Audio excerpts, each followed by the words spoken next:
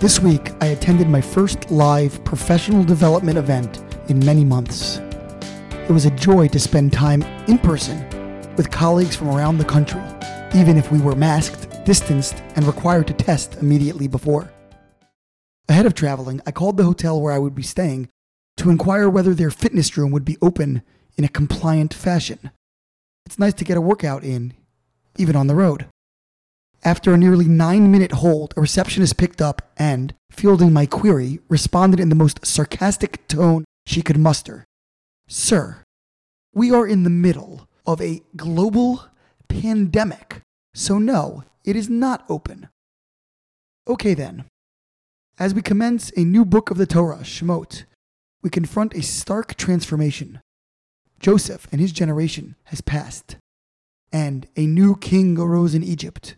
The Talmudic sages Rav and Shmuel disagree as to whether an actual new pharaoh assumed the throne, or whether the same one remained and simply changed his attitude towards the Israelites. Either way, instead of our ancestors enjoying favored status, protected by Joseph's position of royalty, they were now vulnerable and exposed, and their descent into slavery was dramatic. Within a few years and a few verses, they were building pyramids under the brutal whip of taskmasters. The Midrashic literature spells out how the new regime systematically reconditioned the population by first paying them, calculatingly transitioning them to slavery. We hear echoes of the Holocaust in more recent times. The final solution did not commence immediately when the Nazis rose to power, but only after a deliberate campaign to dehumanize the Jews and eliminate their rights in a phased manner. It seems to me that the Torah is sending us a clear message about the dangers of power. It is addictive and nearly impossible to abdicate if we are not conscious of its allure. Ceding power is always far more difficult than obtaining it. American political theory is grounded in the notion that absolute power leads to tyranny and the erosion of liberty. Many analysts have been concerned about some aspects of COVID policy, precisely because it is always easier to restrict civil liberties than to restore them later on. Of course, counter-arguments relating to the exceptional nature of these times can be advanced. The principle remains. The Talmud makes a perplexing statement about Jewish legal decisions.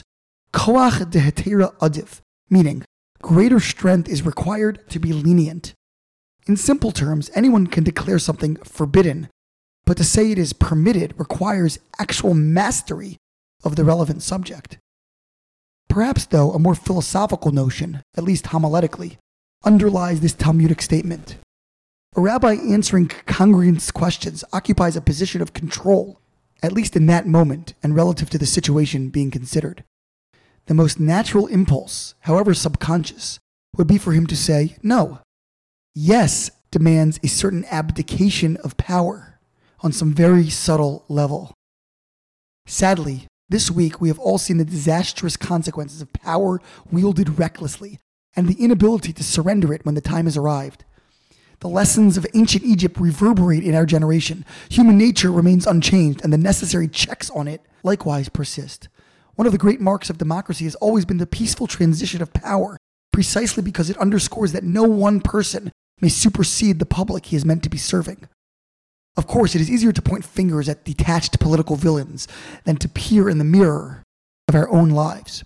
Yet, we need not control nations to exercise this abuse in our private affairs. The receptionist who rudely dismissed my question likely felt that her own kingdom, however insignificant, was being threatened. She was defending her own power.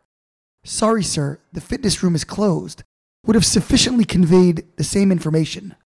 The force of her reaction betrayed its source within her.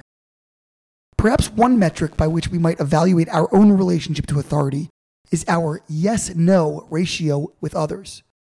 Of course, we must be judicious with our yeses, lest we become doormats or simply distracted from our key areas of focus.